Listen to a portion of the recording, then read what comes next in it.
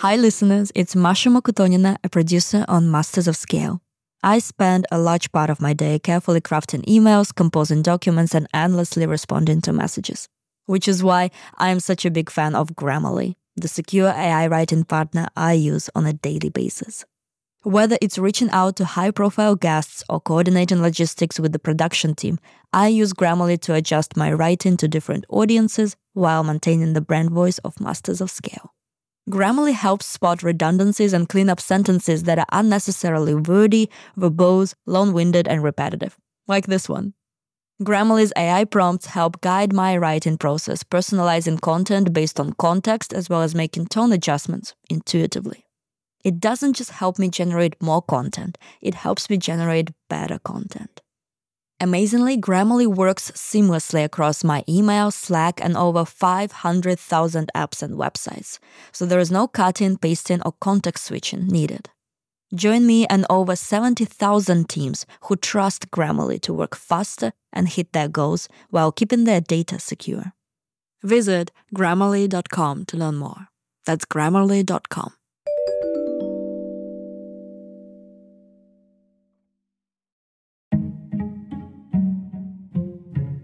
For someone who's a meat lover, when they first taste cultivated meat, they'll have an experience that is going to be surreal and probably out-of-body type of experience, at the same time as it being very unremarkable. And the reason is, you know immediately when it hits your taste buds that this is meat. It fires all the neurons of what meat should taste like. The FDA has never, ever given a green light for a cultivated meat product before in the world. The entire field was in the realm of science fiction, with a few academic labs doing small-scale research and proof of concepts. But in the span of 6 years, to come out into the real world and have people care about it, write about it, anticipate it, and invest in it, to the point where we can now release a product for consumer to experience when this works, it's an incredible accomplishment for humanity.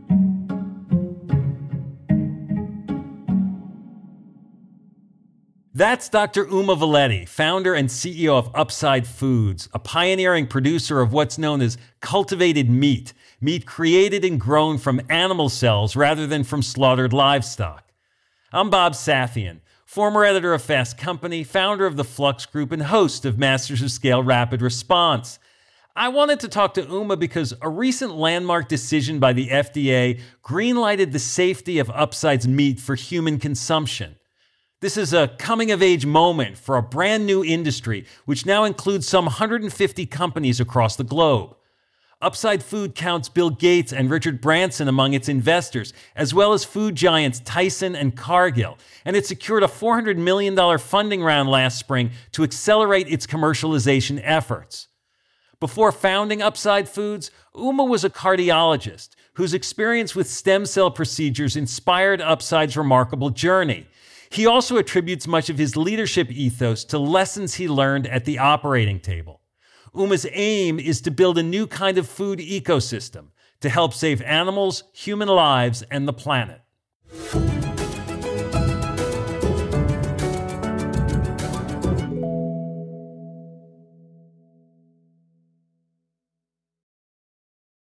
I'm Bob Safian, and I'm here with Dr. Uma Valeti, CEO of Upside Foods. Uma, thanks for joining us. It's a delight to be here. So, Upside Food is not exactly a household name, not yet anyway. The company started in 2015, but you have no products on the market. And then late last year, the U.S. Food and Drug Administration issued a ruling about chicken meat that your company had grown in a lab from cells, and the FDA accepted the assessment that this cultivated meat was safe for human consumption. Did the public burst of attention from this surprise you, or was that part of the reason you went to the FDA in the first place? The amount of attention we got was just incredible. It validated what we were thinking, that this is a transformative change. And we believe strongly that nearly everybody can get behind it. The FDA green light meant that cultivated meat is something that is to grow into a very significant platform that could address challenges we are facing with respect to climate, food safety, food security. Let me just step back for a second and really talk about what cultivated meat is. So cultivated meat is meat. It's meat made from real animal cells. Instead of having to raise an animal and then slaughter it, we take really high quality cells from either eggs or animals, and we identify the cells that can continue to grow outside the animal. And we establish a breed of these cells, and we feed them with clean nutrients and grow it outside the animal. We harvest it from these clean cultivators, and we make it into, chicken breast or chicken tenders or a beef burger or a steak. So it is not a vegan meat substitute or a vegetarian meat substitute. It is meat from real animals. A product like this is very familiar for us from millennia. We've been eating meat from animal cells for thousands of years, right? But the process in which it comes to the table is novel. And that's what Upside Foods has pioneered. Now, you didn't need to go to the FDA, right? If I understand this right, like you still need approval from another agency, from the USDA, to actually begin selling and distributing your cultivated meat. So why did you go through this hurdle first? FDA and USDA are the two food regulatory agencies in the United States. We wanted them both to be aware that this is a novel process by which a very familiar food is coming to the table. We started talking to both the agencies. They both were incredibly excited about the opportunity it offers and felt they had the necessary skill sets and the experience to be able to regulate the product. And we as a company had to decide, do we go with one agency or ask the agencies to play to their respective strengths? And we thought it's much better for them to work together than work separately. And that's really what we advocated for in 2018 in August. And within 9 months, they worked together and released a guideline for the industry in March 2019 to say this is how we expect cultivated meat to come to the market in a safe way that a consumer can understand what it is and in a well-run, inspected facility. And that became the blueprint for us to go ahead and led to the landmark decision that came out in November 2022 that the cultivated chicken produced by Upside Foods is safe for consumption. FDA has never, ever given a green light for a cultivated meat product before in the world, and it sends a very clear message to the regulatory agencies across the world. Now they throw that over to the USDA, which is going to help us label the product in front of a consumer. So that's what is left, but it opens the door for this to come to market and people can experience it very soon. As you're describing this mix of science and regulation and in some ways perception, it's like these different kinds of hurdles that this emerging industry has to surmount, right? It's not just that the product is there, but that it's accepted in lots of different ways. This is a new category that never existed. This entire field was in the realm of science fiction, with a few academic labs doing small-scale research and proof of concepts. But in the span of 6 years, to come out into the real world and have people care about it, write about it, anticipate it, and invest in it to the point where we can now release a product for consumer to experience has never happened in most industries before. Meat is beloved across all cultures. 96% of the world eats meat. But I can't imagine a lot of people getting behind saying we love the process of slaughtering an animal. But we are in love with the product. And there's been this cognitive dissonance that existed historically for thousands of years. Now, it's important for ideas like this to have financial legs. When I first came to the Bay Area, when we started Upside Foods, the number of skeptics we had were incredible. There's still a lot of skeptics, but we have investors who are the top investors in the world, impact-focused investors that care about animal welfare, that care about the environment, that care about health, or just purely are excited about frontier tech and what we can do to humanity. And we have investors who are incumbents who are from the conventional meat industry, like a Tyson or a Cargill. The first step that's been proven in the last 5 years is we can grow delicious meat from animal cells directly without having to slaughter an animal. This opens the field for the next step, which is the execution phase of scaling production. You say it's delicious. Have you tried it, the cultivated chicken? Like, what does it taste like? How is it cooked? I've tried all types of cultivated chicken, beef, duck, quail, just getting to start working on some seafood. I've tried the most in the world, I think. And my family has tried it. Your family? Yes. You bring it home like for Thanksgiving? That's I guess I'm probably the only one who can do that because we're growing it. And in 2017, my family became the first family in the world to taste cultivated meat together and have lunch together with cultivated chicken and duck. It's delicious. For someone who's a meat lover, when they first taste cultivated meat, they'll have an experience that is going to be surreal and probably out-of-body type of experience, at the same time as it being very unremarkable. And the reason is, immediately when it hits your taste buds that this is meat, it fires all the neurons of what meat should taste like. Your background is as a cardiologist. You left your practice to pursue this new, unproven area. You yourself, as I understand it, are vegetarian or not a longtime meat eater. So why did you make this shift in your life? If you ask my friends, they said this was a crazy idea to go after. But this is an idea that changes generations. I grew up in India. My dad's a veterinarian, so I grew up around animals. And I grew up eating meat. And I was 12 years old. I went to my friend's birthday party. In the front of the house, there was a lot of food and music and celebration. And I just happened to walk to the back of the house where they were also slaughtering the animals to feed the people in the front. So there was this moment I had of like, wow, incredible joy in the front and incredible suffering in the back, all happening at the same time. So there's this birthday, death day, thing in my mind that just kept bothering me. I didn't do anything about it. I kept eating meat and then went to medical school. I went to the market and I saw large-scale slaughter at that time in a mechanized format that just shocked me. And while I loved the product, that's the day when I was 19 years old, I decided that, look, I'm going to stop eating meat. I love it, but I just can't keep eating it. And then I entered cardiology. I ended up at the Mayo Clinic. And later on in my practice in the Twin Cities, we were injecting stem cells into patients' hearts when they had a heart attack to regrow the cardiac muscle. And that's where this crazy idea that came into my head during a procedure came from. And I kept talking to scientists and engineers across the world and said, hey, we're taking cells from humans and trying to grow, organs or tissues. Why can't we do it with meat? And it turns out people have been talking about it for decades in the academic circles, but no one had ever done it in the commercial sector. It was too high risk for anybody to take that jump. So initially, I tried to ask people to do this. I said, this is a great idea. I wasn't thinking of starting a company myself. I started 2 medical device companies. I was very happy with cardiology. And after a while, got frustrated that I couldn't convince anyone to take this leap. And I used to wake up every morning thinking this is a problem that needs to be solved. And I kept talking about it with my wife and kids. And finally, they pulled me aside and said, why are you not doing it? So that was the prompt to write to a venture capitalist in San Francisco. And they got immediately excited within an hour of writing the idea to them.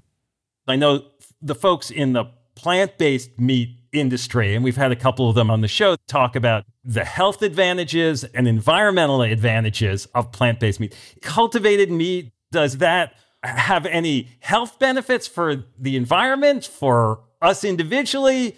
Do we know yet? At the moment, we're producing in small scale.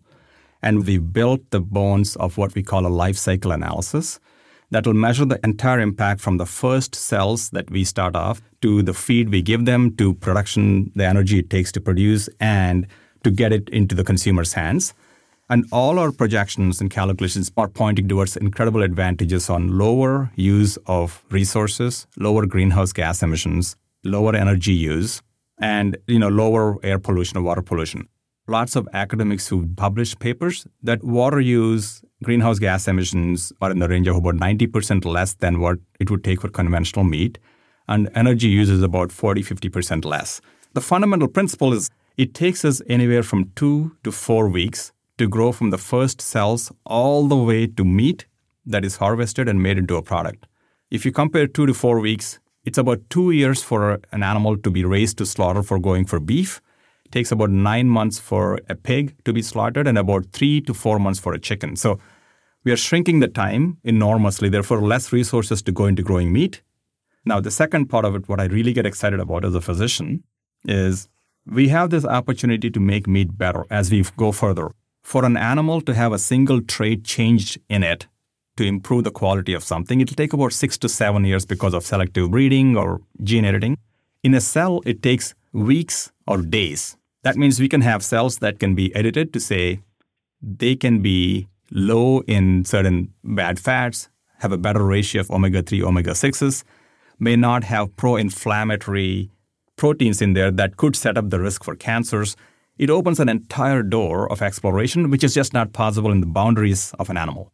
Your team includes people from the biotech industry and people from the beer industry and the automotive industry, and your COO comes from PepsiCo. Is there a reason that you've built this sort of multidisciplinary team?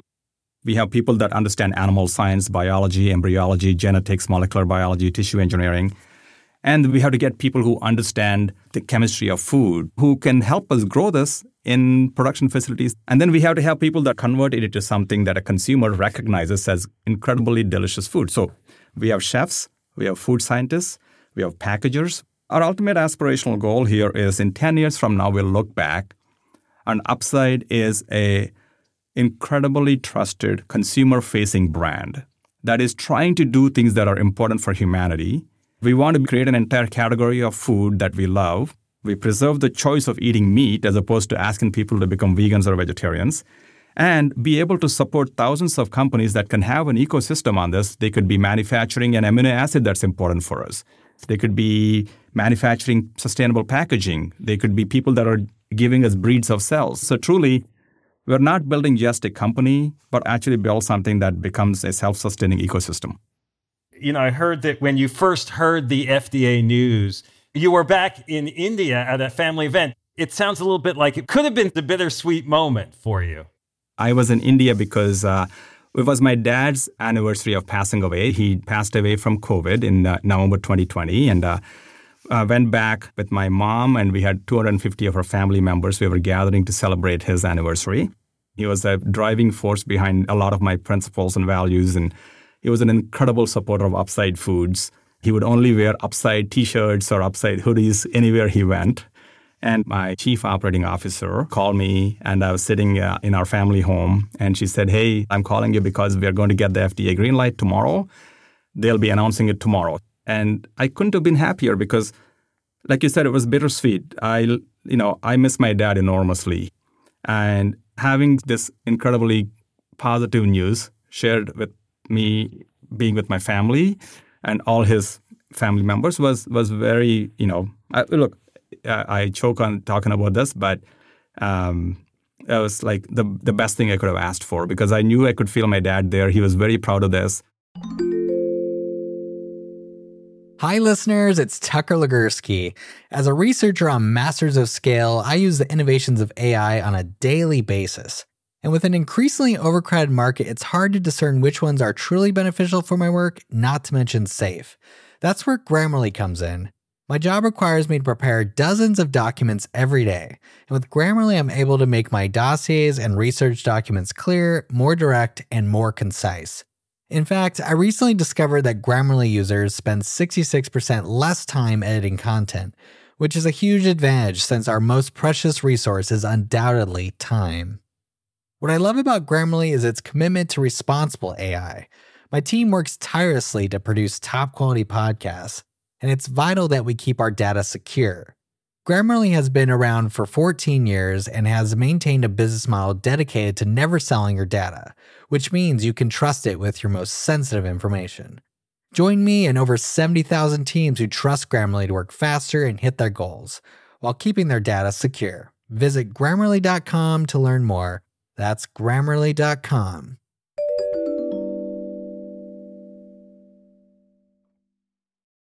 Before the break, we heard Dr. Uma Valeti, founder and CEO of Upside Foods, talk about creating a new category in the food space.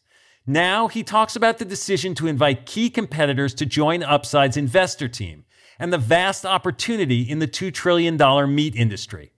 Plus, he shares leadership insights drawn from his experience as a cardiologist and explains how they apply to building a breakthrough business.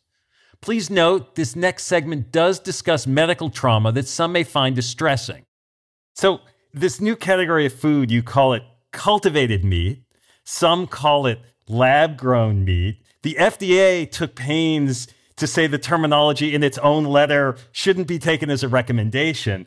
Why is this description so important, so nuanced? It's because food is an experience for us.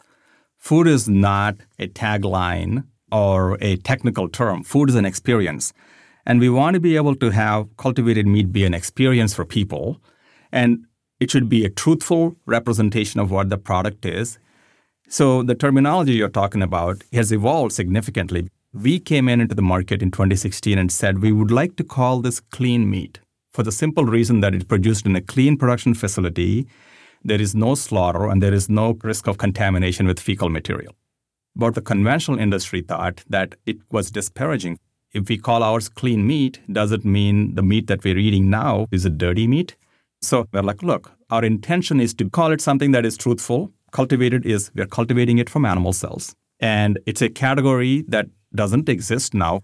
But if people want to call it lab-grown meat, that's completely inaccurate because lab-grown was appropriate when you were working in academic labs that were really small 10 years ago. But now if you walk into our food production facility, it'll look like a brewery. It'll look like any other food production facility. So I think with scale, we also want to make sure there's a word that captures it, just like we did organic. Organic didn't exist 30 years ago. There's a whole category on organic that developed in the last 20 years. Once the regulators recognized that they could call it organic. So that's what we're thinking about with cultivated. Your investors include people like Bill Gates and Richard Branson, but also Tyson Foods and Cargill. Having food giants on the team, is that just about money or are there other advantages? Because it sounds a little bit like you're in business with the competition. The number one value in the company is a big tent company, which means we need to be inclusive. We need to get people behind it. So we started putting out images of the first product that we ever produced when we only had 4 people in the company. That was the beef meatball that became that viral thing with millions and millions of views in 24 hours. We knew that lots of people won't get behind it right away. There'll be people who think, eek, what's that? Right? But we wanted to socialize that even before the product was ready to get to market. This was a huge infrastructure investment. We recognized that while VCs are going to be the initial people, we wanted this to appeal to the next stage people after VCs, the crossover investors. Tesla started off as its own company with a very niche market, and they expanded. They realized it was huge investment, and they brought Mercedes on board and other competitors on board to work with them.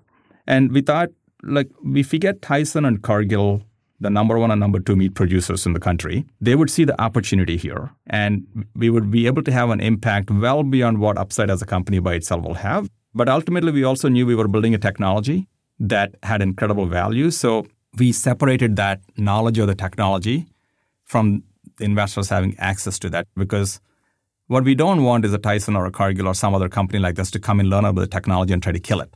That happened in electric vehicles a while ago, right? Yeah. They don't have access to the fundamental technology, but they have access to the opportunity.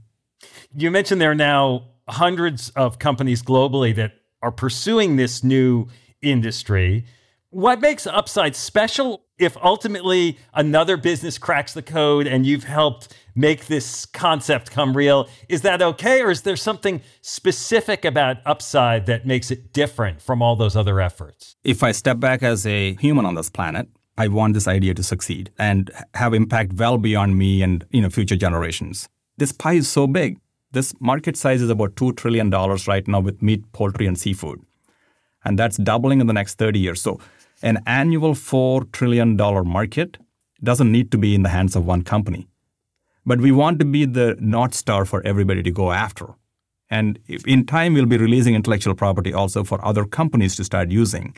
The one thing I keep telling our team is, look, we are pioneers. There's no one else to look at. We are setting the stage. So it's an incredible opportunity, but we also have to learn quickly from failures or mistakes and be able to recognize that our resilience matters a lot more than for somebody in a sector that's already well established. There will be days when it will be just nothing but despair. Everything we are working on is not working at the scale we need to work at. But the indomitable spirit of one innovator on our team is going to make all the difference. If I look at 2016, nobody gave us a chance. If I look at 2017, a handful of people gave us a chance. If I look now, there's 150 companies in the world trying to go after this in every meat-producing country in the world or meat-consuming country. We have the top food and ag programs in the world trying to do undergrad and PhD programs in this field. And we have regulators across the world asking for this product to come into their countries to be regulated. How is running a business like Upside different than being in medicine, than being a cardiologist? Or are there things that are similar that you draw from that experience? I could not have done this without having gone through my cardiology experience. I was a fully trained interventional cardiologist. We have a North Star of making our favorite food a force for good. But the North Star in cardiology for me was saving a patient's life. The only thing I cared about was that. That kind of focus is essential for us to succeed. I was dealing with life and death matters on a regular basis. The thing is to never give up. We just had the Buffalo Bills player, right, Hamlin, who collapsed on the field. Now, I would get patients who were dead on the field, declared in cardiac arrest, and the EMTs would be doing resuscitation continuously for 30, 40 minutes. I have so many examples. And one of them, this guy had been dead on the field for 90 minutes. We kept resuscitating him, and we cooled his brain. All the cardiac surgeons around me came in and said, hey, it's time to give up. This guy is not going to make it. But we kept going as a team because that was the only North Star. A week later, he walked out of the ICU. The second thing is perspective. What is the really important thing that matters versus things that we could get caught in the rabbit holes of there are certain procedures that may work, but certain procedures may not work. We have to have a mindset that is open to learning, open to trying, open to failing, and open to trying again. And if that's not a context they can be comfortable being uncomfortable in, we are not the right place. So you've had this FDA ruling, and obviously things are moving in a good direction. At the same time, there's a lot still to do. Sort of what are the next stages? The immediate next step for us to put a product on the market and legally sell it is getting USDA label approved and the USDA inspectors giving us a grant of inspection. We hope it will happen in the first quarter of 23. Then we will be able to sell to people in the United States. We're planning to sell it through restaurants initially. We just closed a round of financing in April where we raised $400 million. And we're going to use that to build a facility that is 20 to 30 times larger than what we have in California. We hope that we can open that facility in late 24 or in the first half of 2025. We want that to show the full commercial scale manufacturing capability of tens of millions of pounds and want that to be the blueprint. And you make promises to your family along the way. I made a promise to my daughter that for her graduation, she can have her friends and her come and experience Upside's fried chicken. And that's what made her agree to move from Minnesota to the Bay Area. She said, okay, if you can serve fried chicken for my graduation, I'll move. So I'm hoping, fingers crossed. So that's the real deadline. The USDA has to get its act together in time for her graduation this spring, right? That's right. Look, the regulatory agencies run on their timelines, but I'm going to keep my word to my daughter and have her get a really good fried chicken dinner with her friends before they go to college. Well, Uma, thanks for spending time with us, and good luck. Thanks for having me here. Masters of Scale Rapid Response is a Wait What original. It's hosted by me, Bob Safian, Masters of Scale's editor-at-large. Our executive producers are June Cohen, Darren Triff, and Jordan McLeod. Our chief content officer is Lori Hoffman. Our producers are Adam Skuse, Catherine Clark-Gray, Alex Morris, Tucker Legursky, and Chris Gauthier. Our music director is Ryan Holiday.